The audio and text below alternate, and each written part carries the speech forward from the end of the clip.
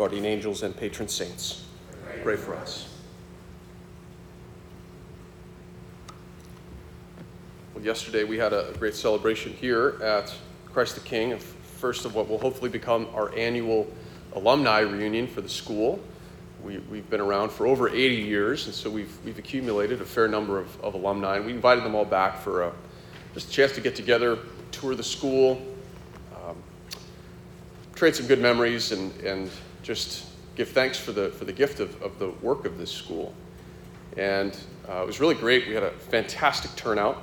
I'm sure some of you were there yesterday. Mass attendance was really great. And then, of course, we had a lot of people come from all over the city, some of them as far as Arkansas, other places who were able to come back and reconnect with some of their old teachers, see their old classrooms, and we gave tours and played bingo and sold Sloppy Joes and got some cool t-shirts, and just a great time to celebrate the work of the mission of this particular parish school, something that's been an anchor and a pillar of this neighborhood for many years, many decades. And as I complete now my second year of service as the pastor here, although I think of it more as just one 24-month-long year instead of two. It's all sort of blended together in a weird just mess. Nonetheless, I look back and I have many reasons to give thanks. The primary one being how great our school is and the great leadership and wisdom that we have. Mrs. Kathy Fithian has been here over 30 years in various capacities, and her wisdom benefits me a lot. And of course, the team that she's put together, being able to put in front of our children people that are worthy of being imitated. Our teachers, we really take great pride in placing before our children people that these kids should want to be like. That's a crucial thing for the identity of a Catholic school. Are our teachers worthy of imitation? I want our kids to, at least some point in the course of their years here at Christ the King School, to at least have the thought once, wait, I would really like to be a teacher. Because that person seems to be happy. I like that person. I want to be like him or her. And I think we're on track for that. We have a really great team of teachers and staff who believe in what they do. In the end, the work of our school is one of the most important things that we do here at this parish. It is a mission of the church. It is a work of evangelization. It is a place here in Wyandotte County where the gospel is preached, where the soil is prepared in the hearts of young men and women to receive God's word, for it to take deep root and to produce fruit in their lives. I genuinely believe that. It's worth the time and effort and resources that we put into it, which are enormous. Enormous. I'd say the reason I think our school is so particularly important is partially what we heard in our first reading here today, as well as our gospel.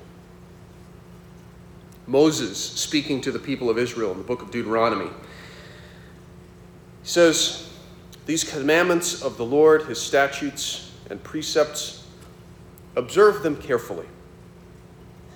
For thus will you give evidence of your wisdom and intelligence to the nations, who will hear of all these statutes and say, this great nation is truly a wise and intelligent people." What is true of Moses and the law is infinitely more true of Jesus and his new commandment. Jesus is a kind of new Moses. The law of the Ten Commandments that was given to the people of Israel was given on the Mount of Mount Sinai. The Ten Commandments inscribed on those tablets Moses brought down from the mountain. And Jesus preaches his new commandment on the Sermon on the Mount. He is a new lawgiver. And what's true of the obedience that's demanded of the Jews for the law is even more true of us. Right? That we be careful to observe all of his commandments carefully. Thus, our observance of those commandments will not only demonstrate to the world around us, to the other nations, so to speak, that we are a wise and intelligent people. And not only that, but that we can draw others into that same wisdom. We become attractive. Well, as I meditated on that passage, it struck me, why isn't Moses' promise coming to pass? I don't know about you, but I don't hear a lot of people commending the disciples of Jesus for their wisdom and intelligence these days. Now, there's a lot of reasons for that. We live as a kind of nation within a nation, don't we? We who follow Christ, who place the truth about his victory over death at the center of our lives. We don't share that necessarily with the surrounding culture. We find ourselves in opposition to that surrounding culture if we truly do place that truth at the center of our lives. So we become a nation within a nation. And I don't know about you, but I don't hear very many people saying, those who believe in that victory and who place it at the center of their lives, who have received the gospel and believe it, who have repented and believe. No, they don't have a reputation for being wise and intelligent, do they? Now, we should expect to some extent to be rejected by the culture around us if we are true to our faith. But are those the reasons why we are not the attractive source of wisdom and admirable intelligence to the surrounding nation? It causes me some pain to realize that we are not. And I don't think the fault lies with Moses' promise. Do we, in fact, observe our Lord's commands carefully? Do we, in fact, live out of the truth of his teaching and put it into practice day in and day out? Do we, in fact, know that teaching? Is it familiar to us? Are we clear on what it is that we're supposed to be following? Those are important questions to ask ourselves. And I speak about this not as a problem or an issue particular to our community or our parish. It's global, right? It's certainly throughout our country. What are the reasons we often hear Catholics criticized? We don't hear how wise and intelligent we are. We hear the classic examples. Oh, you Catholics think you can do whatever you want all week long, go to confession on Saturday and show up for Mass on Sunday in whatever condition, whatever hungover, and everything's fine, right? I hear those criticisms. I've heard those. Maybe you've heard them too. Or the church, it's just a big money project. All they want's money. Asking for money. Looking for money. What happened to service of the poor? What happened to taking care of, building these big buildings, living the high life, putting money where it doesn't belong? The fact is, we don't have a reputation for being an attractive source of wisdom in knowing the one true God and Jesus whom he has sent. Our witness is compromised in many ways. I think the most terrible of all of those criticisms directed towards the people of God, the new people of Israel, is that we don't even really believe it ourselves. After all, if what we believe is true, that the body and blood of Jesus is made present closer to us than that of any other religion, that God has drawn near to them in the form of this humble food, if that is in fact the case, then why is it that 3 out of every 4 professed Catholics can't be bothered to go to Mass on Sunday? That statistic was pre-pandemic. I'm not sure what it would be now. Certainly less. Is that a way of manifesting our careful obedience to the Lord's commands? The genius of the Second Vatican Council, of course, is that we were called as the entire church to become representatives of our faith. That when someone in our lives comes to know that we are a Catholic Christian, in some sense, it's true that they're evaluating us in light of that commitment that we have, or that faith. And they're also evaluating that faith in light of us. My life becomes a kind of representation of the truth of the gospel and the truth of the Catholic faith. It's not simply the hierarchy, right? The bishops and priests and nuns who have that responsibility to represent the church. All of us do. All of us are called to be the light and salt to the surrounding nations, to manifest by our careful obedience our intelligence and wisdom, and how good it is to know the one true God. That's the call of the Second Vatican Council, what we call the universal call to holiness. It's what our Holy Father, Pope Francis, and prior popes before him have called the emphasis on missionary discipleship. We follow Jesus as his representatives to the world. So it's a point for us to take to heart, I believe. To take seriously that invitation from our Lord, that challenge to observe his statutes and commandments, to not ever be found in the company of those Pharisees he speaks so strongly against in our gospel reading today. To give lip service, honoring God with our mouths, but finding our hearts far from him. I have a little homework assignment for you. I think one of the most undervalued resources for the people of God to grow in their faithfulness to the call to missionary discipleship, the call to universal holiness, is this handy little book called the Holy Bible. What a beautiful collection of those teachings of our Lord that we are to be careful in observing. And I'd like to recommend one in particular to you, a little compendium, that Sermon on the Mount, that in a sense collects and distills all of Jesus' many teachings into one powerful presentation. Out of curiosity, I'd like to ask, genuinely, if you can shout out the answer to the question. Can anyone tell me what book of the Bible the Sermon on the Mount is in? Shout it out. Matthew. It's in the Gospel of Matthew. Very good. That's good to know.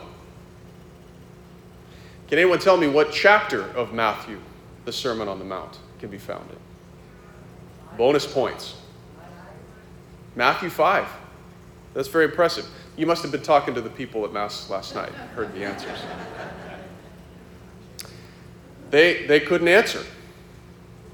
So, 9:30 crowd, holiness points. Matthew chapters 5, 6, and 7 is the Sermon on the Mount.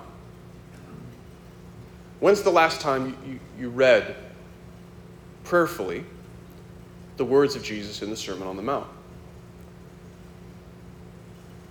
I challenge you today to go home.